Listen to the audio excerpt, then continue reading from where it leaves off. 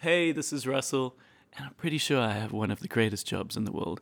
I work at the video store, the one that's just down the road from you that you can go to once a week whenever it is movie night.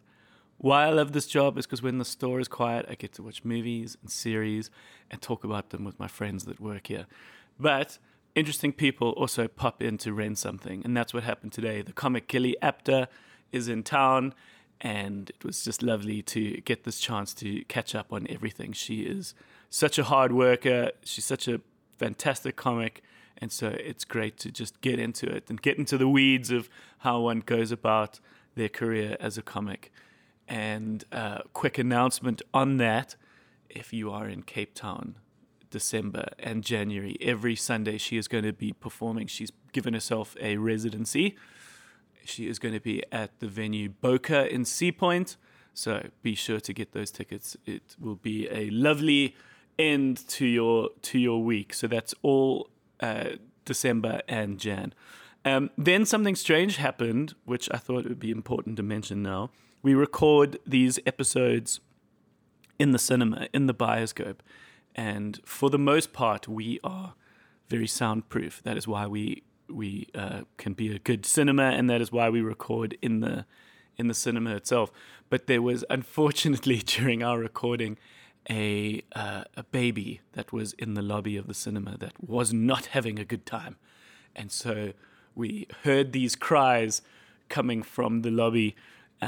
But they don't pick up nearly as bad in the mics as we thought they were. So when she is referring to a baby cry, it was this baby that was in the lobby, which, shame. I didn't want to disturb our talk. I didn't want to go and say anything in the lobby, but it was just a strange moment when we started hearing this distant baby cry that we thought was only existing in our heads. So, without further ado, this is Gilly Apter popping in to rent something. Did you see that thing yesterday on the TV? It was really interesting!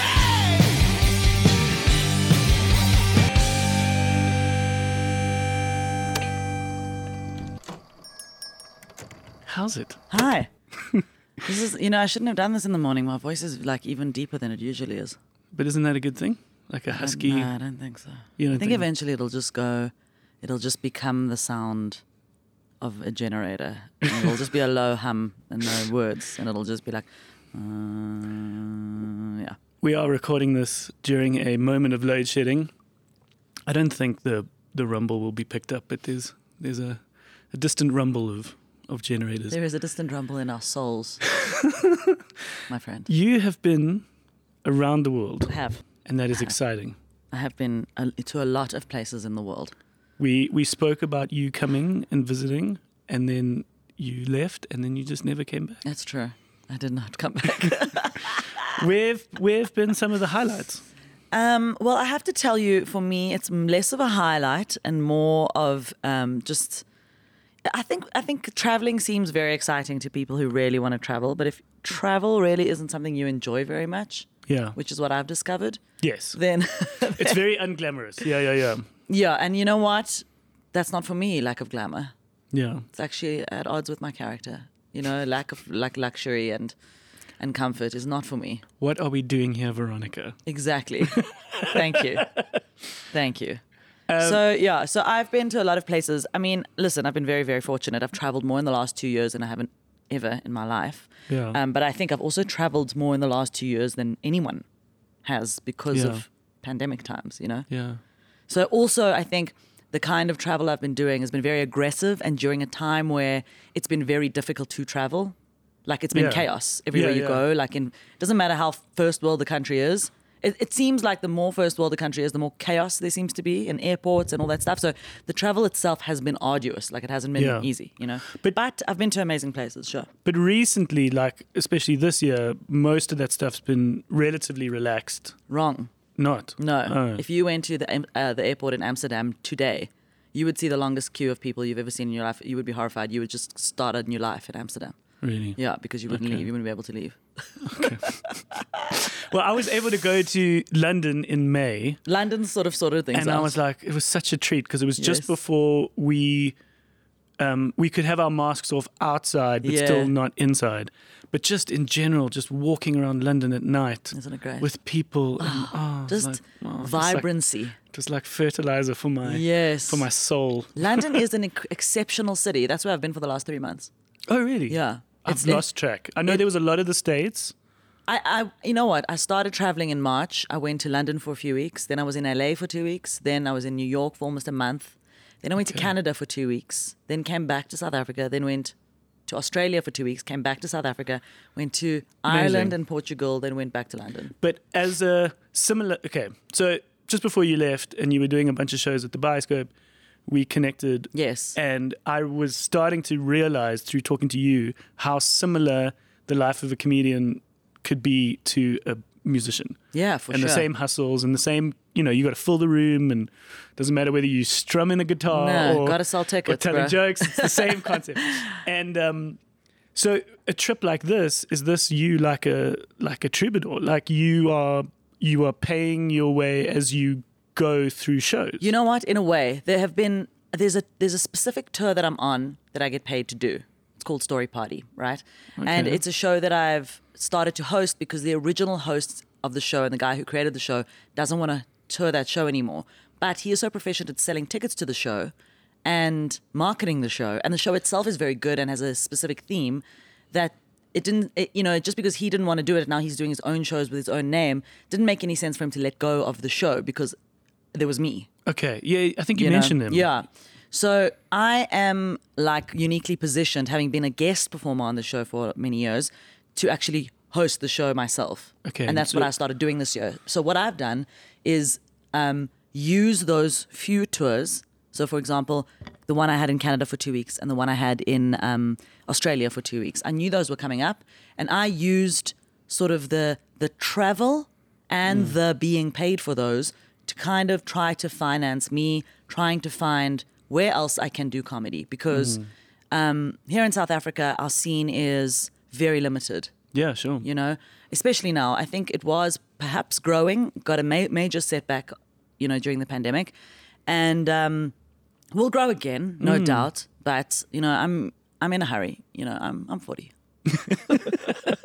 I can't be 50. I can't wait to be 50 until we have a scene. So I have had to go and find scenes elsewhere, and that's why it was like kind of like a comedy fact-finding mission that I went on. Yeah, but the music scene is also similar. You can only play so many park acoustics. You can only play at Precisely. Whatever venues only so many times, and eventually you like, okay, let's. I need a bigger economy for myself. So you Precisely. try and. Yeah, and those endeavors can be very expensive. I'll never forget our accountant for the band, like showing us the line item of overseas travel and going, "Why don't you guys just stay here?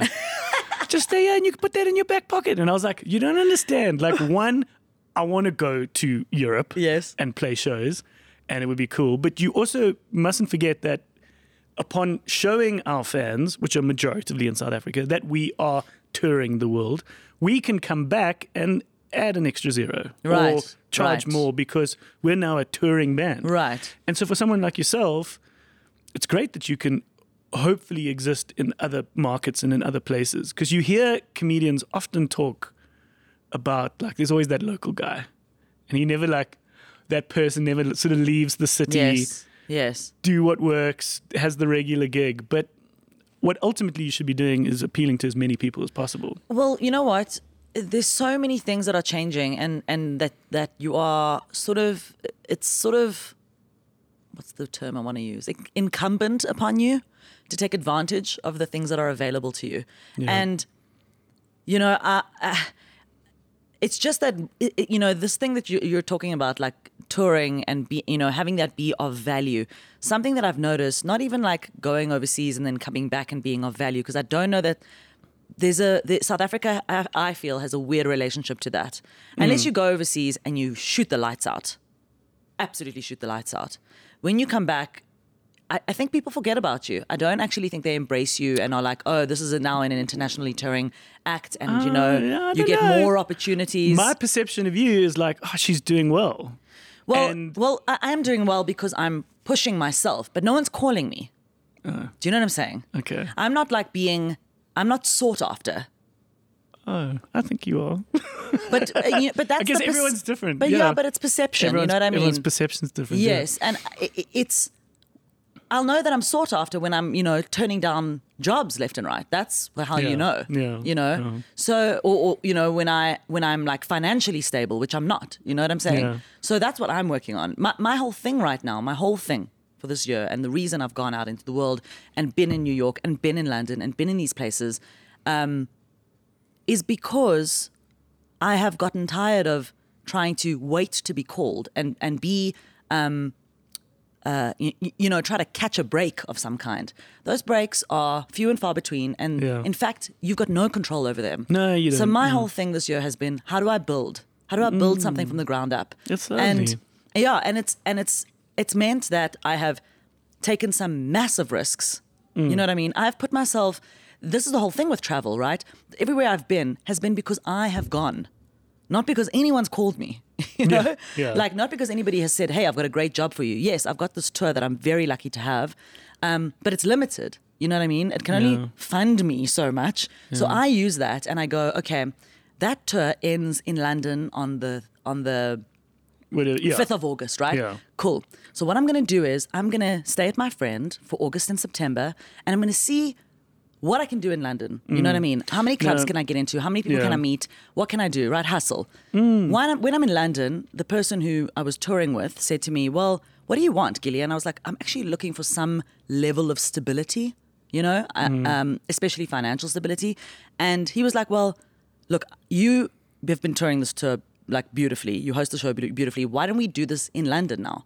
Let's see if it works. Can't we do a weekly show? And see if we can grow it in certain cities and not go and not go all over the world necessarily for like weeks at a time. We create a base for you and you run that thing in that base. And I'm like, yes, but great. Now we did that. We did a few shows. They sold really well. We're planning them for next year.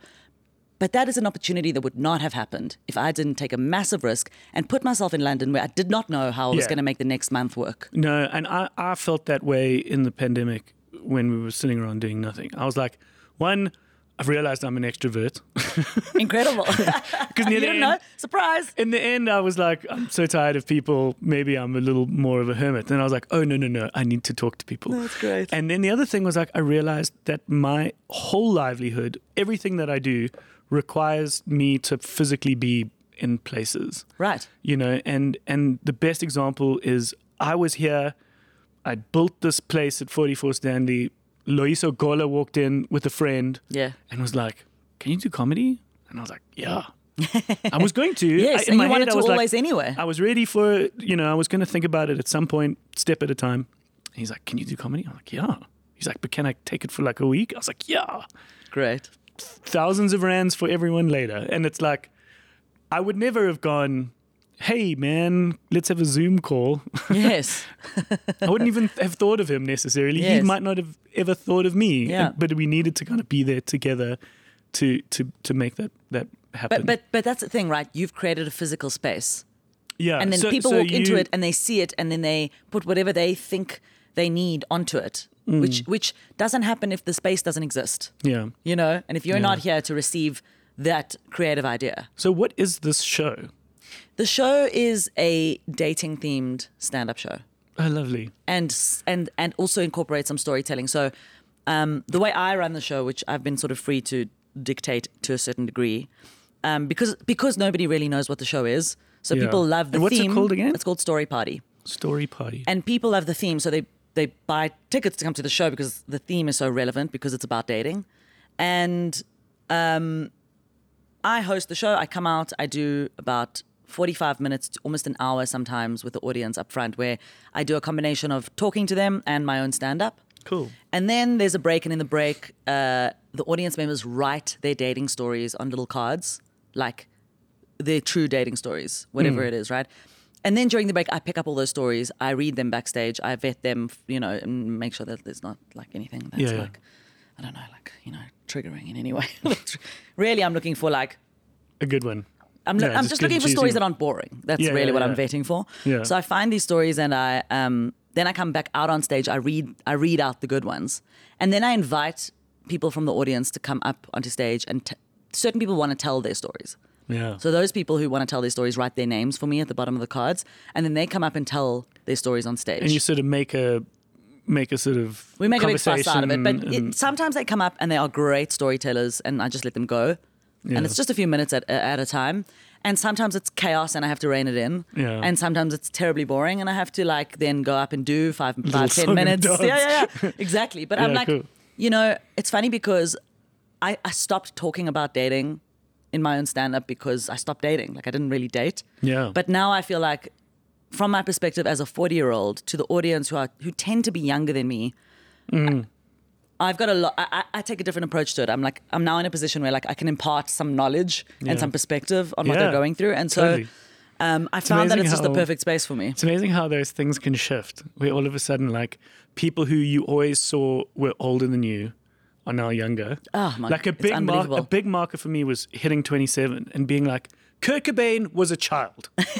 He was a fucking child. It's unbelievable, isn't it? Like in my head, when I was a little 13-year-old, I was like, he's married, he's got a kid. Like seems so he's grown up, successful, like he's a- such a grown yeah. up. And I was like, he was a child. And then I That's had so this true. had this great moment about like 2 or 3 years ago when I had to get like a dentist checkup, and this dentist walked in, and he was younger than me. Oh no! And at the That's the thing. The people who do stuff like yes. Yeah. And so when this like young kind of Stellenbosch graduate kind of like, so but he's an adult. He's a full-on yes, adult. yes. And I'm like, where's the dentist? Yeah. Like, I'm the dentist. I'm like, oh, It's so crazy fuck, when it started. when It fully grown started. people are younger than you. You kind of accept it a little with athletes when Yes, you get to and your later musicians 20s. like pop stars you Yeah. accept it with, but then Yeah. at some point you're like, no, oh, no. dentists must be older than me. yeah. It hit me with flight attendants. Okay. Because I used to travel a lot with my family when I was young. We used to be on a plane once a year. Yeah. And I always loved the flight attendants because they were like older and glamorous and beautiful. Like, this was like the 80s and the 90s. Yeah, like, yeah, back when that was a back when thing. flight attendant was peak glamour. Yeah. Yeah. And I remember starting to be older than the flight attendants and thinking that was really weird. Yeah, lovely.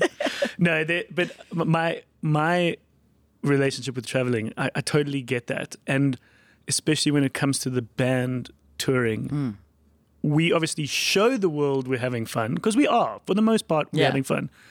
But I'll it's tell a you- very different relationship, and so when the partner at home is like, "I want to come too," you're like, "I don't know whether you want to come." Yes. It's actually not that fun. Well, it won't be fun Or for it'd be you. really fun for you. That's Yeah. the difference. The difference with you is you have a band. Yeah, It's And not we've fun got for each me other. because I'm alone. That's the And thing so of comedy. I eh? am, at some point, I'm like, just the other night, I was in a green room in Bergen in Norway. And I was like, how is it that I'm alone here and all those people 200 people are out there with their friends? No, I so, get it. so when people say to me, oh, it looks like so much fun, it's actually very lonely, you know? No, And- you hear that often with comics. Because you don't get to, I think comedy is a funny thing. You're not necessarily supposed to have friends at your job, but you do have colleagues. And then when you start comedy, it is such a social pursuit. You're sort of in the trenches with each other. Yeah. Then if you get to a point where you are doing this the way you're supposed to do it, you do end up alone. Yeah. Because you're doing shows alone. And then I just hope that like I can maybe squeeze this period of aloneness into a shorter time span so I can get to a point where I can now start bringing people with me. Yeah. You know what I mean? Because Yeah. after a show, you want to reminisce about the show. You want to Yeah. chop it up with your, comedian colleagues. Yeah. You know? Do you remember the movie Into the Wild? Yes. Yeah. Do you remember the big revelation of him out No. there? What was the big revelation? The big revelation was him going like happiness in life needs to be shared. When he was all alone in the wilderness, like slowly dying. That's exactly. the school Him bus. and I are the same. Him and I are the same. I Super did not eat any or berries. Alexander in the forest. Supertramp. Yeah. Yeah. What are you watching anything? Are you consuming? I am. What are I you am. enjoying? And let me tell you something. I realized that there's so many things we don't consume here in South Africa because it doesn't get to us still.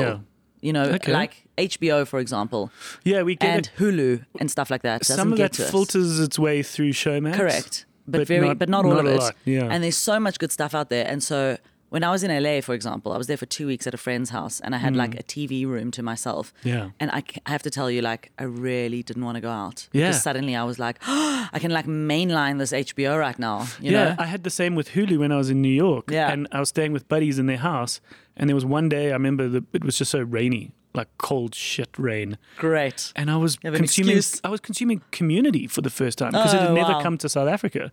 And I was Great. like, this show was made for me. Yeah, great. And I was like, absolutely. I just went across the street to get 2 pizza slices, and that was the it. extent of my day. Great. Otherwise, I was just watching Community. That's so good. Yeah, I mean, So what have you enjoyed? So I mean, when it was back then in like May, I watched the 3rd season of Atlanta, Okay. which I love. I love that show. I think the 4th season has just come out, if I'm not mistaken. And now I can't get that.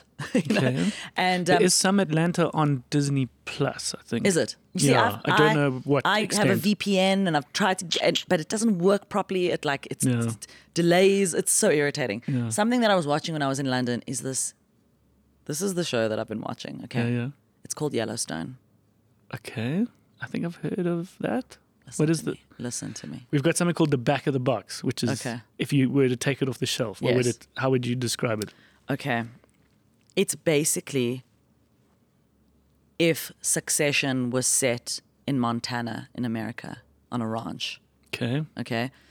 It's a show about a family, a guy who owns a ranch and will do everything in his power to hold on to the land and the ranch. Yeah. And he's got 4 children who are all wayward, and Okay. he can't really get them to succeed his role. Okay. One's too wild, one is too corporate, the other is too selfish. You know, Yeah.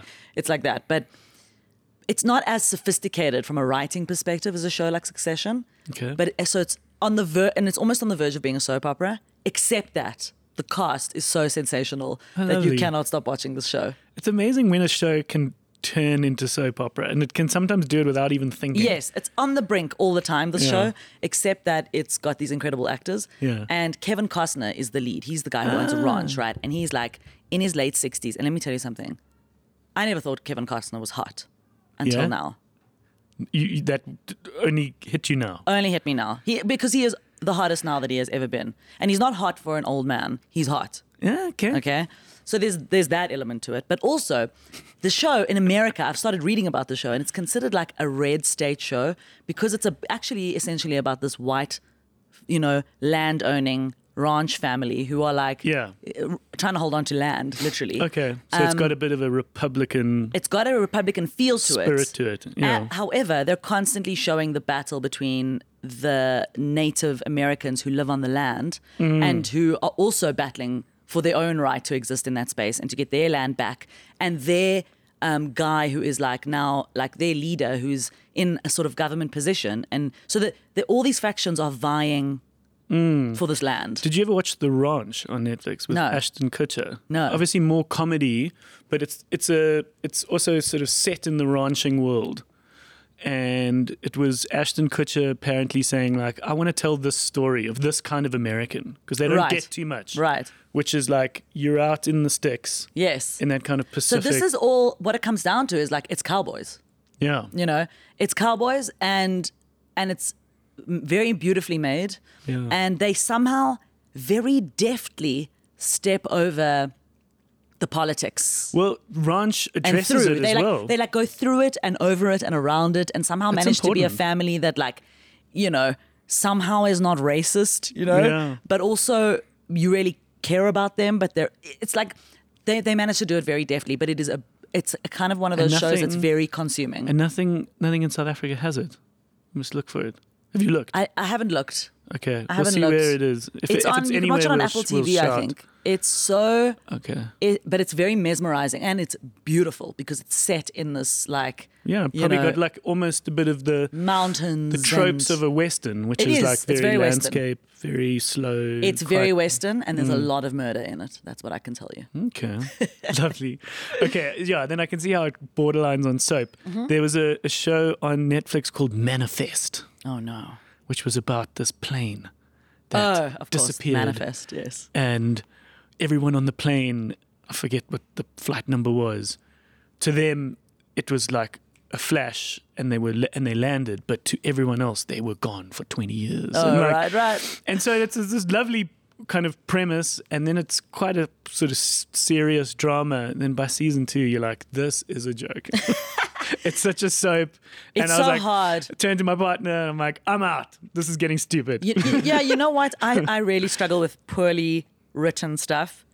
And so this Yellowstone has just managed to keep me by a thread, because every now and again I'm like, I don't know if I can keep going. But it's good. It's really, the drama in it is so good, and the performers are so good. But because I'm allergic to like cyclically written stuff where I can start seeing the machinery. Yeah. And sorry, and I'm like, I just started watching Inside Job.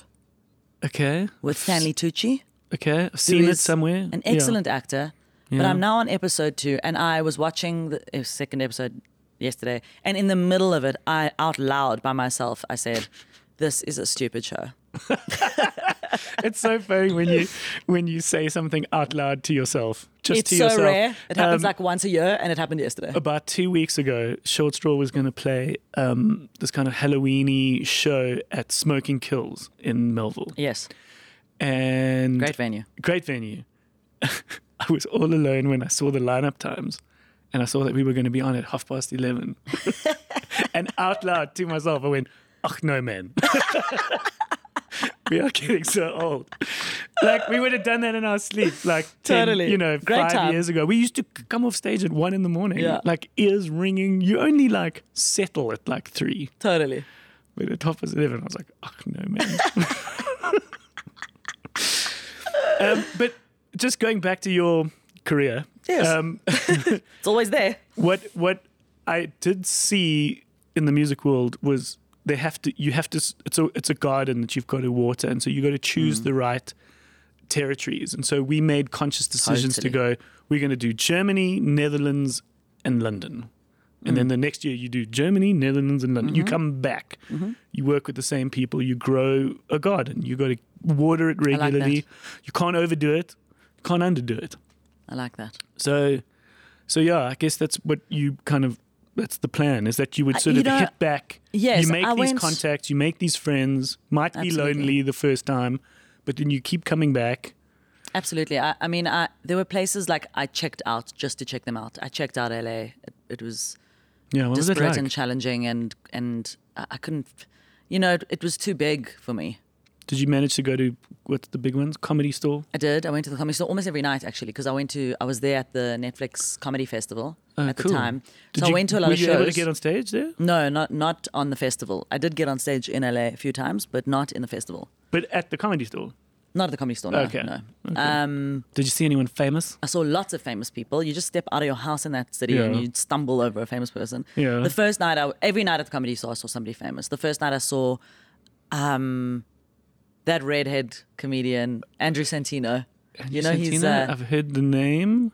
Okay. Is it Andrew Santino? I think that's his name. Yeah, he's in the show Dave. Have you ever watched Dave? Oh, no. Excellent show. You must watch that. Okay. He's in Dave, and he's in there's another show that's about a stand-up comedian in the 70s. Okay. I've forgotten what it's called now, but he's in that. Anyway, saw him the first night. Second night, I had this face-to-face encounter with Chris Rock standing right in front of me in the most bizarre set of circumstances. Yeah. Where I was... You're just like, hi. You know what happened? It was so funny. I was waiting for... I just come out of another room. Now, there's every night there's like big heavy hitters in these rooms, right? Yeah. So I was sitting in this big room. After the festival, every night I would go past the Comedy Store on my way home. Yeah. Because even at 11 or 11:30 or 12, you can go and catch some great comedy there. Yeah. And I just wanted to be in that comedy club environment. It made me feel like I was at home in some way. Yeah. And once they know you're a comic, they're very easy about letting you in, and they're very accommodating. They'll seat you somewhere. You can sit at the back with the comics, and they don't bat an eyelid. So I would go there every night almost. And like the first night I was there was Jim Jeffries and I always forget his name. The British guy with the suit who does all the dark shit. Jimmy Carr. The guy who looks like a puppet. Yes. It's got such a weird laugh. Yes. In fact, it was Leslie Jones. It was Jessica Michelle Singleton, who is American comedian who I befriended. She came to South Africa for the JICF Joburg International Comedy Festival, and then when I was in LA, she was just so lovely and friendly, and invited me to come watch her at the Comedy Store, and just made sure that I was like that I could get in easily, and really cool. And so I watched her, and then Leslie Jones came on after her, and then Jim Jeffries came on after her, and then what's his name? So Chris Rock? No, the guy you just said. Oh, Jimmy Carr. So Jimmy Carr, it was a terrible night, by the way. Terrible night of comedy. Everybody did bad. Funny, hey? Bad night of comedy. And even Jim Jeffries, who did pretty good, was still not Jim Jeffries' level of good. It was midnight. The air was like gone out of the room. It's amazing how it can combine. Compound. Yes, it can compound. Absolutely. And the room was just dead. Out comes Jimmy Carr. Okay. And this man just bombs.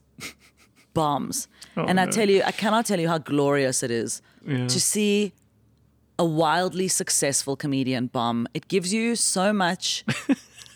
It gives you so much. Not hope, but like it just makes you feel like everything's going to be okay. Yeah. Because what happens is, I'll tell you this, you are only used to seeing these people succeed.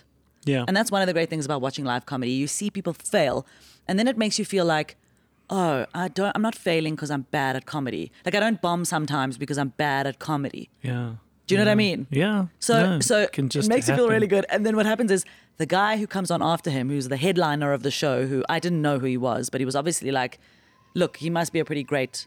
What is that sound? There's a baby crying out. Inside my ears. There's a baby in my ears. Yeah, somewhere out there. So, is it a ghost baby in this? The cinema's haunted. It's just very, she's obviously crying at a frequency that these mics can pick up. Anyway, so there's a headliner of the show who comes out, right? And he bombs atrociously, like bombs even worse than everybody else. And you can tell he's a great comedian. He's headlining the Comedy Store in the huge room, you know? So, but he's bombing. And I'll tell you this, something I learned from that is people are always scared to follow like a legend comic who like absolutely destroys and does well. Yeah. There is only one thing worse than following a brilliant comic doing well, and that is following a legendary comic who bombs. Yeah. Yeah. After a legendary comic bombs, the audience doesn't even believe in comedy anymore. Yeah. Like they've lost all faith. They don't think it works. So you're screwed. Anyway, that was my first night experience there. The next night, or 2 nights later, I go back. I watched a show in that same big room. Another famous actor, I don't even remember who it was. I walk out of that room, walk past and in those rooms, it's so annoying because you have to make the right call. If you go into one room, there might be a very big act in the other room. You never know where they're going to land, like that right? Festival, you're in Europe and you're like, do I go to this side of the field to watch this guy? Or exactly. Yeah. So I walk out of this, what's known as the original room, and I walk past this other room. I keep forgetting the name of. Sure. It's the main room. Sorry, the main room. I come out, walk past the original room. In the original room, which is a small, narrow little space, a tinier, much smaller room, is Dave Chappelle on stage. Oh my God. Now I want to get in, but there's a huge bouncer at the door, and this is the first time I've ever seen a bouncer at that door. And he's like, "Sorry, it's full." Yeah. So I'm like, "Okay, fine," and I walk out. Now I can see Chappelle through the sad little window, like outside it by the bar area, and I'm so annoyed that I can't get inside. Anyway, walk back around, and then I see Jeff Ross, who was in South Africa a couple of years ago. He came to the Box and was. Oh, was he? Yes, yeah. Oh, that's amazing. He was here. He performed at the Box. He sat with us. He shared his pizza with us. He was very cool. Just one thing is that as the pandemic is further and further behind us in our rearview mirror, my hope is that a space like the Bioscope could once again hopefully have people like this. That, absolutely. When people are traveling, when festivals happen again, when people come out. Definitely. We put up our hand to say we do a Sunday night comedy night. Hopefully absolutely. It just keeps growing and growing so that in the future there can be these moments. And there will be. Yeah, because you hear all those stories about like Chris Rock coming out at the Comedy Underground. Yeah, absolutely. Okay, so you see Jeff Ross. So I see Jeff Ross. I just decide to chat to him. Very recently, Robbie Collins had opened for him as well a couple of weeks before that in New York. Cool. And Robbie also said to me, like, go chat to him. He's such a nice guy. Yeah. So I go chat to him. He remembers the Box. We have a nice little chat. He asks me what I'm up to. He's very friendly. Yeah. I leave him alone. I go back into the room because I want to try get back into the Chappelle room because I figure maybe somebody has left or something, right? I go stand there. And what happens is I'm standing directly in front of the entrance. It's a very narrow passage. I'm standing directly in front of the entrance and I'm about to ask the guy if I can get in, but he's busy letting people out. And while I'm standing there with my back to the wall, on my right is Leslie Jones, who was performing 2 nights prior, right? So she's standing by herself. I just say, hey, I saw you the other night. You were great. Well done. And she starts to talk to me a lot. Like she's talking to me about her drink and talk to me about stand-up. And I'm just standing there, like literally was not even trying to be in her space. I was, being respectful. Like I just said, well done. And I turned my head. And then she was talking to me and talking to me and talking to me. And so I just stood there. And then Jeff Ross comes in from the other side because he was trying to get in the room. He was going on next. I didn't know this, right? Yeah. But now what's happened is, just by mistake, I am sandwiched between Leslie Jones and Jeff Ross. Yeah. And Leslie Jones is talking to me. So you can just... But Jeff Ross is smiling at me because he now knows my face, right? Yeah. But, and I'm just standing there. And at this exact moment, Chris Rock walks out of the room that Chappelle is performing. And if I tell you the passages, it's as close as you and I are sitting next to each other, like a meter, right? Yeah. So he greets his friends, Jeff Ross and Leslie Jones. Yeah. And I'm just standing in the middle of them. So he's looking at me like, Who and he's you? like smiling at me, like nodding, like, I should know greet this you person too, because I'm like accidentally part of the friend group now. Yeah. Man, and we're I besties. don't make a move. I just smile. I'm like, hey. Lovely. I just pretend I'm like one of the gang. That's lovely. And then like moments later, Leslie Jones turns to him and is like, oh, what did you think of that gag? Did you watch it? He's like, yes, I think what you should do is, and he goes into this conversation with her about what she should do with the joke, and they start drifting off. Yeah. And then moments later, Chappelle comes out with his whole entourage and they all walk off and get like swept away into some back room, the VIP room upstairs or whatever. But it was just like this moment of total madness. And 2 nights later, I was back at the Comedy Store. Chris Rock was walking through there again, like it's there, like it's their gym. It's literally how a bodybuilder goes to someplace every day. And it was just chilled, that same night, 2 nights later, I watched Chappelle in what's known as the Belly Room, which is upstairs I've at the heard Comedy of this Store. room, yeah. It's tiny. It's maybe like 80 people.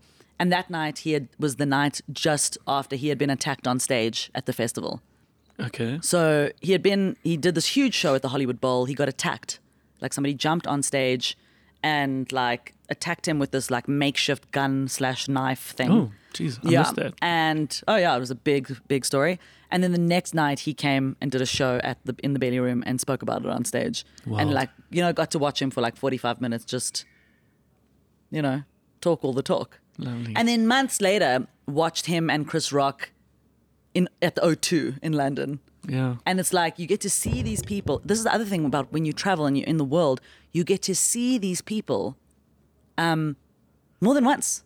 Yeah. In different environments. You get to see them in an 80-seater. You get to see them in front of 10,000 people. You get to see them in, walking past you in a passage or at Backyard Comedy Club in London. Like, you get to see them in all these different environments and you get exposed to comedy on a different level. But also there's a humility to it as well where quite quickly those people become just regular.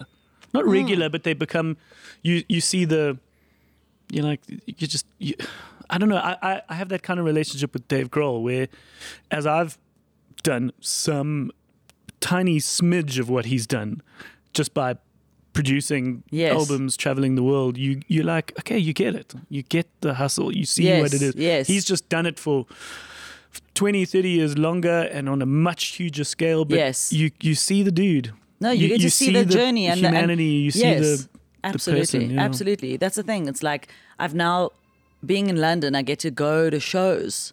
You know what I mean? I get to go to shows by people that I've been like following my whole life, whether it's somebody like Chappelle or whether it's somebody that I've been following for the last few years, like Michelle Wolf. I've now seen Michelle Wolf in an 80-seater and then seen her at Leicester Square Theatre in London and then seen her on a big stage, I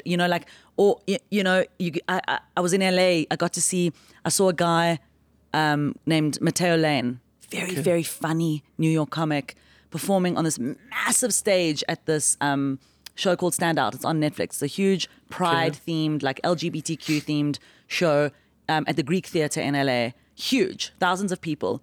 And then get to see him again at the Comedy Cellar in front of you know, 80 people. And everything changed. Yeah. And so you get to see, you know, everybody working their different muscles and how they develop material. And you get to see, I saw the Chappelle joke about the guy who attacked him the night after he got attacked. And then I got to see what it looked like a few months later in front of 10,000 people. More refined, more fixed. Yeah, you just get to see creative, get to see creative work, you know, alive. No, one of the nicest stories I heard was the late Taylor Hawkins, the drummer from Foo Fighters. I watched that concert. Oh, you went to it? I didn't go. No, I was in London at the time. I didn't know it was happening. I sat down. I thought, what's this? And I thought, I'm going to watch 5 minutes of this. Then I realized what it was. And I watched that thing, I'm telling you, on a couch for 6 hours. I watched the whole show. Lovely. It was the most phenomenal thing I've ever seen. They toured with Radiohead. Well, they did something with Radiohead at one point. It was either through Foo Fighters or when he was with Alanis Morissette. But I think it was Foo Fighters. But Radiohead were needing to carve out time in their tour to craft an album. Right. So they used their time, their sound check time. They asked for an extended period when they were on the road to use that sound checking time as a chance for them as a band to actually work on this album. That's amazing. Do you know what album it was, out of interest? It was OK Computer. Oh, wow. And knowing what they were doing, Taylor Hawkins said he would just sit at some point in some place in the arena. Right. And he was like, I watched them make that album. Oh, I got goosebumps. That's incredible. That is incredible. It's lovely when you can see that. And also, like, we also look at early recordings and you can see the song. It's in there, in amongst all the shit chaos of us playing our music terribly. But when you look back on it now, you're like, I can see it. I can see That's so amazing. The song in there. It's amazing how it gets crafted and refined and polished. Totally. So we have such similar worlds. Yeah, totally. Absolutely. It's exciting. Yeah. What is on the cards for you? What is your December, and you sticking around here for a bit? Yeah, I'm sticking around here for 2 months. I am going to be in Cape Town in December and January. And, you know, I made this very possibly poor decision, to be honest with you. Okay. And I'm still trying to figure out why I made this decision. Is it too late to... It's too late to back out. To back out? Dude, okay. it's too late. What's the decision? I made a decision months ago that I was going to do a show every Sunday night in Cape Town for December and January. Yeah, we often talk about this. Short Straw decided to release an album where we were going to do one song every month for a year. Oh, shit. And we're like, this is awesome. And 6 months in, we're like, what the fuck have we done? What have we done? I often throw myself into these things. Like in 2021 when I decided to do a video every single day. Yes. On my Instagram. Yeah, we've spoken about this. Every single day.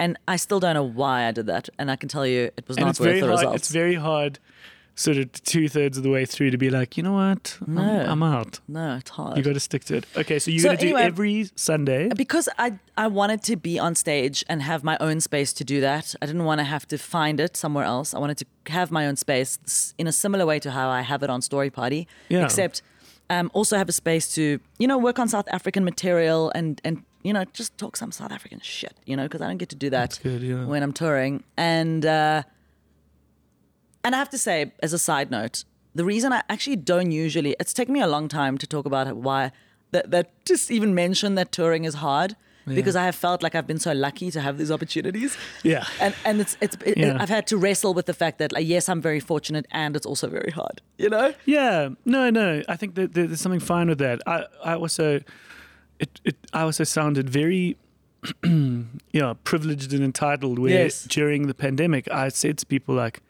if the whole world crumbles and we can actually never leave our country, I'm lucky. I got to see the world. I don't need to travel again. Right. Obviously, it would be cool to travel again, but it's a mission and it's hard and it's expensive and it fucking hurts your back and it's very unglamorous. And I have a bad back.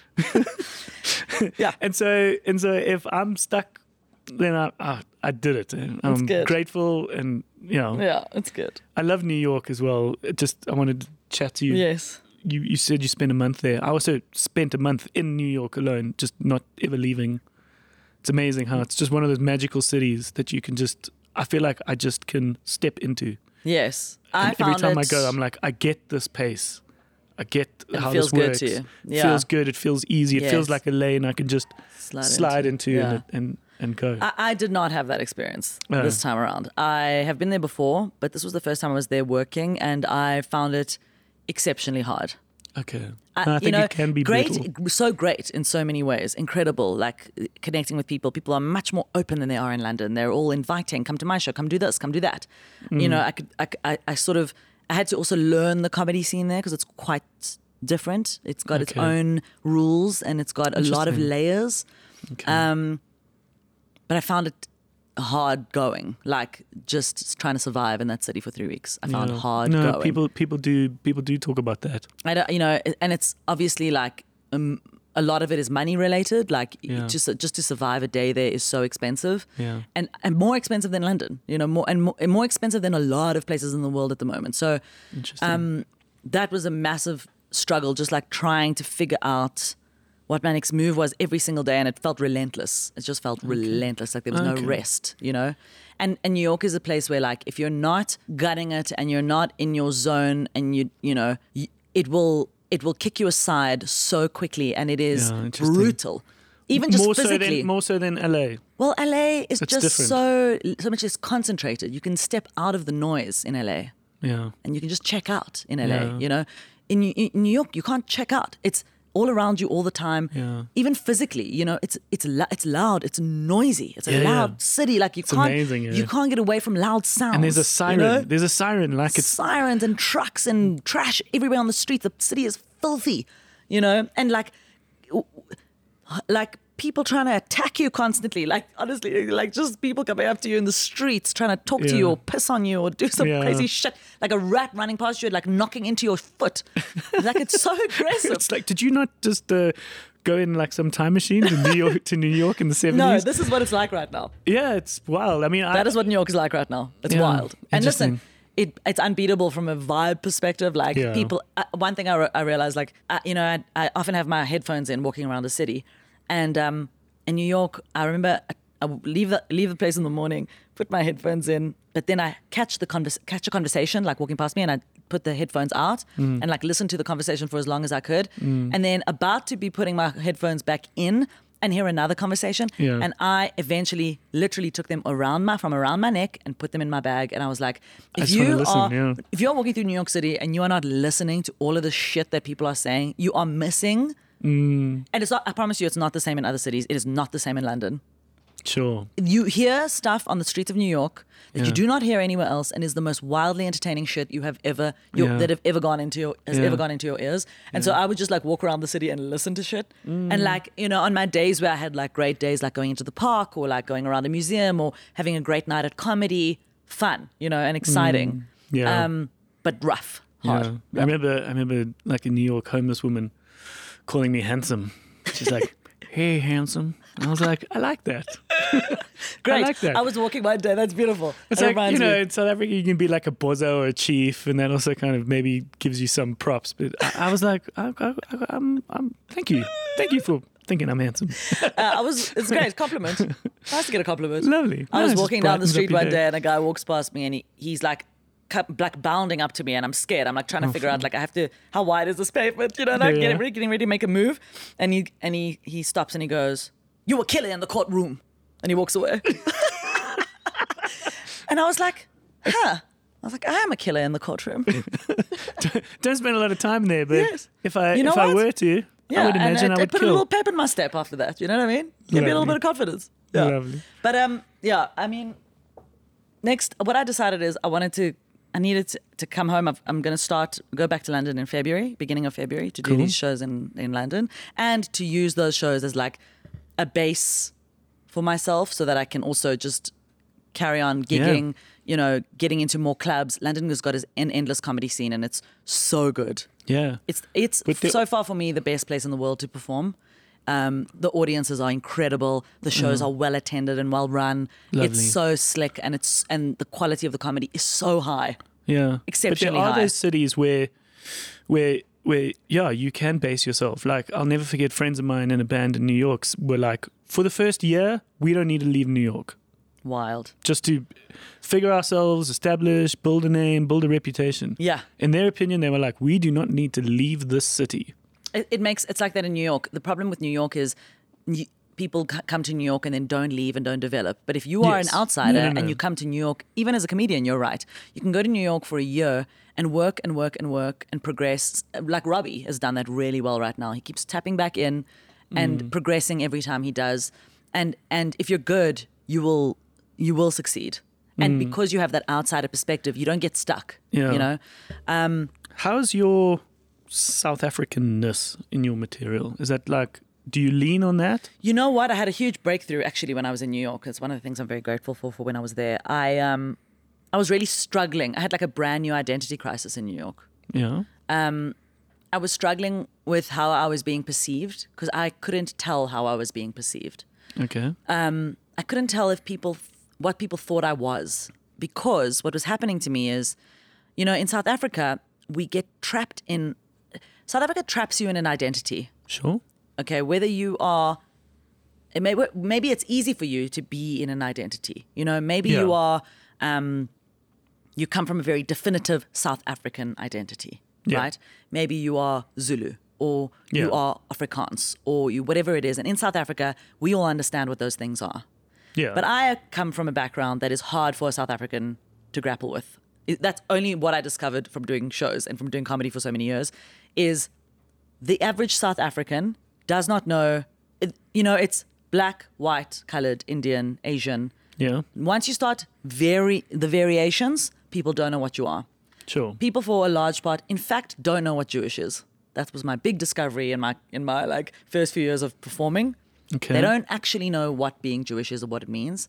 Perhaps more so in New York? Well, I'm talking about South Africa, purely. Oh, sorry, South Africa. Yes. Yeah. So South Africans are very definitive. You have to fit into a box. And until we know what box you're in, we don't know how to relate to you.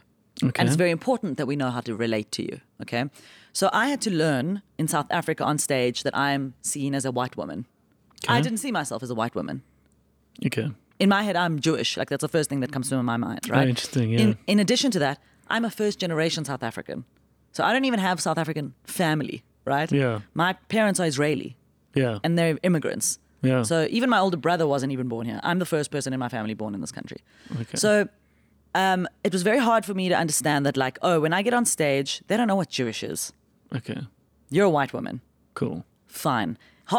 And I go like, okay, cool. You know, I had to learn how to be like, you know, you don't have a lot of time on stage to start explaining who you are every single time. You just have to know how the audience perceives you, get the closest to that thing, and then run with it, you know? But also, what my question was is how much you're willing to sort of lean into those things. So that's the thing, right? It's very hard for me to lean into something that I'm not. But to be fair, it's not like I'm totally not a white woman, right? Yeah. I've grown up with all the privileges of a white person. Sure. So, and effectively have grown up as a white South African. Sure. In this country, right? Now, here's what happens. I sort of resolve that on stage in South Africa. I play myself as white woman. Sometimes, you know, and I would go a lot into talking about being Jewish. It's just like, it's sort of stuff you do in the beginning of comedy. You talk about identity a lot. Yeah, and we kind of get that and we know what it means. And well, my talk about being Jewish, I had to talk about it, not take it for granted that people know what it was. Yeah. I had to explain it in all my jokes, right? Okay. So then I go to New York and people are not perceiving me as a white person. Okay. Okay. They are like, my friends, like black people of color are saying to me like, oh, you know, you should do this show. It's for like, they promote people of color and like, you know, you can do those shows and like a brown show and a black show. And I was like, but I'm a white person. And now I'm in New York sounding like I'm trying to be a white person and I'm not. And it was so confusing for me. Because your skin is I'm dark skinned and I'm you know, and here's you no longer qualify as white in New York. I don't qualify as white in New York. But the thing about New York specifically is that in fact, New Yorkers have got such a range of diversity in their culture that they understand nuance. Yes. So nobody thought I was a black person. Yeah. But certainly knew that I was a Middle Eastern person. Right? Okay. In New York, people understand what a Middle Eastern person is. They know what that is. Yeah. In South Africa, nobody knows what a Middle Eastern person is. Okay. Do you know what I mean? Yeah, sure. Which is exactly what I am. Right? Yeah. So suddenly I was being understood in a way that I would have loved to have been understood the whole time, except that now it's very hard for me to address. And I got into a lot of like stuff, I got into my head about it a lot, you know? Yeah. And at some point I was having a conversation with a great comic named Will Sylvince. Will Sylvince is just a legendary comic. Came to South Africa with Trevor many years ago. He has his own show at the Comedy Cellar every Wednesday night. Yeah, great comedian. And Will had me on his show at the Cellar the one night, and we spoke about it after the show. And he called me. We had this nice chat, and he said this thing to me about how like he said this thing to me about identity and about like me talking about who I am. And he said to me, you know, Gilly, like, you know, as comedians we come out, especially in the beginning, and we want to create context and make sure that we're understood. You know, so we feel like it's very important that we address what people are seeing about us. Yeah. But you very rarely see that later in a comedian's career. It's usually in the beginning of a comedian's They're career. crafting. And and it seems like, oh, I'm a tall person, I must address that I'm tall. Or I'm a this person, I must address that I'm this. Yeah. And he said to me, Gilly, you know, the audience, I said to him, it's very hard for me to know what the audience is thinking, or that they're thinking this thing or that thing. And he said to me, Gilly, you know, you don't have to, the audience will think things.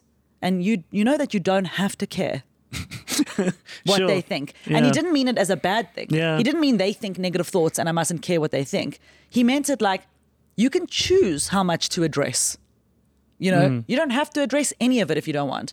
And when he said that thing to me, I there's a realized that I power was to that as holding well. on to it so tightly, this idea of like having to address my identity.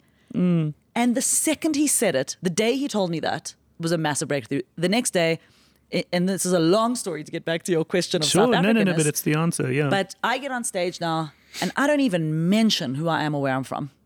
Yeah. I don't even mention it.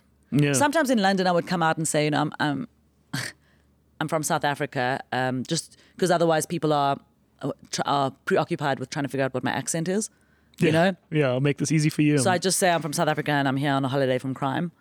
And then it allows me to get into some jokes about like London crime and whatever. But typically now I get on stage and I don't address any of that shit. If they're going to think, they're going to think. But then I get straight into the jokes. I get straight into whatever I want to talk about. But a lot of the jokes are quite global, or do you keep coming back to South Africa? No, not at all. And in fact, for years, because I knew that I wanted to travel and get out and perform in places like New York and London and internationally, I developed a lot of internationally relevant material. And that's great, because then that means that everyone can get it and understand. So now when I'm here, what I love to do is actually just talk about South African and stuff. lean in. Yes. Yeah. There was an amazing moment. We did a bunch of shows in Australia who are obviously like very similar to us. You know, in spirit, but of course gone down different roads. Yes. But same neck of the woods. And we've got one or two songs that have like a slightly more distinctly African vibe to them that perhaps an Australian band wouldn't make. And of course, here we are as the band from South Africa, 5 white guys, but playing to this lovely audience in Sydney. And I remember dancing in a particular way, like as a bassist, I'm obviously slightly more in the rhythm section of the music, but naturally this is just me. I'm dancing along, and then there was also this moment where I'm like, I'm an African. Oh yeah, you like felt distinct from like I'm them. an African kid. Yeah. Like I am different to everyone else in this room because, well, maybe there's lots of South Africans in that room, but you know, I remember leaning in, like kind of almost literally and figuratively, like leaning into this, going, this is what makes me different. This is what makes this band different. This is what makes this song special.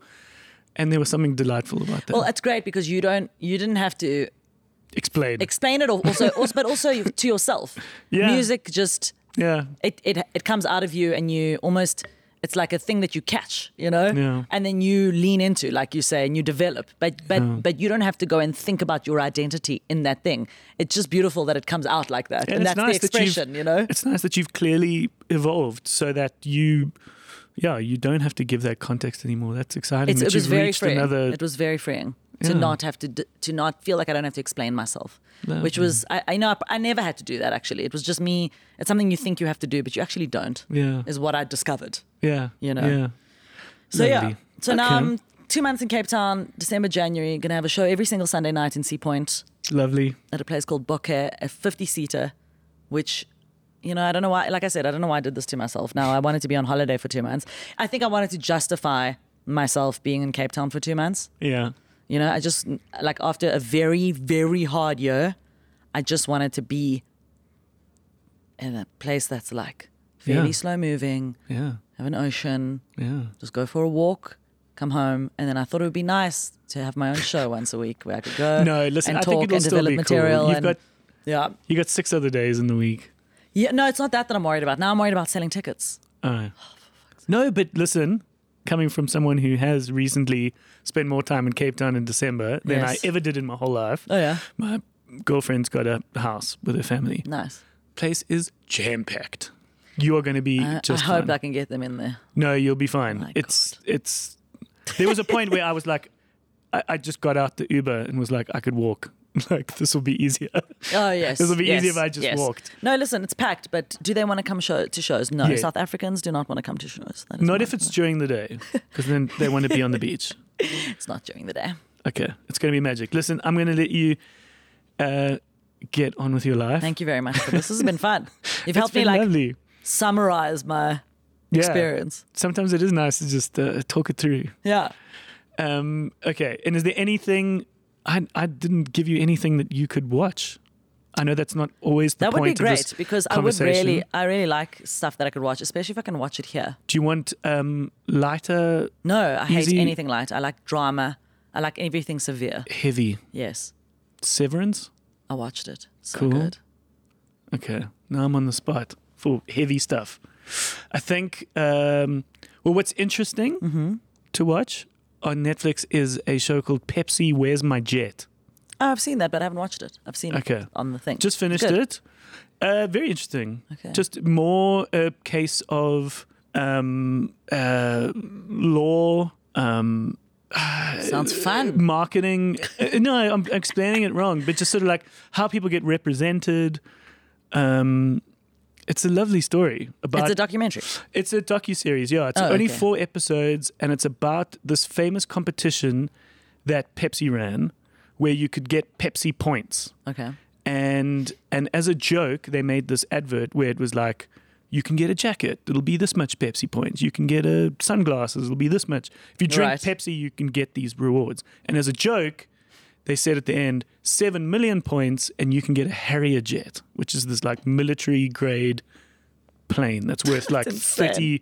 $32 million. That's insane. And this one kid was like, I want this jet. And so he figures out how he can get these points and then goes, I've got the points, give me the jet. And they're like, but it's a joke. And he's like, but there was nothing, there was no disclaimer. crazy. There's nothing. And so it becomes this. Okay. And I'm going to watch that. and how he gets represented, because people would be so quick to say he's opportunistic, but that wasn't the point.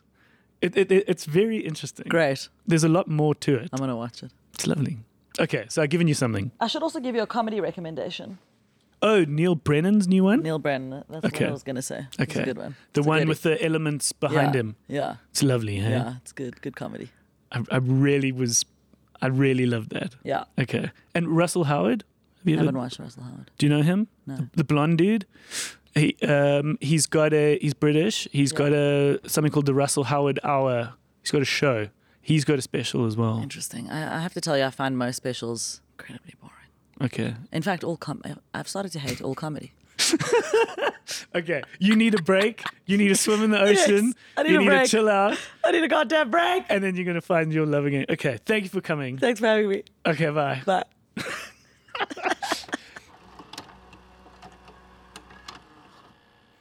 All right. What a lovely chat. As you can see, we went on a little bit. I always wanted these podcast episodes to be rather tight, but every now and again when we've got someone interesting, it's important that we just keep the chat going. So an important part of the show now is what we call the cash up, where we will balance the till and make sure everything balances and is worked out before we turn off the lights and go home here at the video store. 2 points to mention. The one is Atlanta is available on Disney Plus, but only the first 3 seasons. I don't know when the 4th will arrive, but you've just got the 3 seasons of Atlanta on Disney Plus. And then sadly, Yellowstone, which she enjoyed when she was traveling, is yet to be available anywhere on any of our platforms. But we've never been one to condone certain practices. But if you really want to see that foxy Kevin Costner, there are ways and means out there to get your hands on Yellowstone. But I'm sure it will be coming to South African streaming platforms soon. All right, we will see you next week. If you want to share the love, please rate and review. It's been great to start reading some of the comments on those podcast platforms of people's reviews. They mean a lot. So if you do feel the willingness to write something, we'd really appreciate it. And share the love. It's thevideostore.co.za, and you can see the links to major platforms as well as our social media. And we'd love you to be a part of it. Let us know what we should be talking about and what you're enjoying. And let's have a fat chat there. All right, we'll see you next week. Cheers.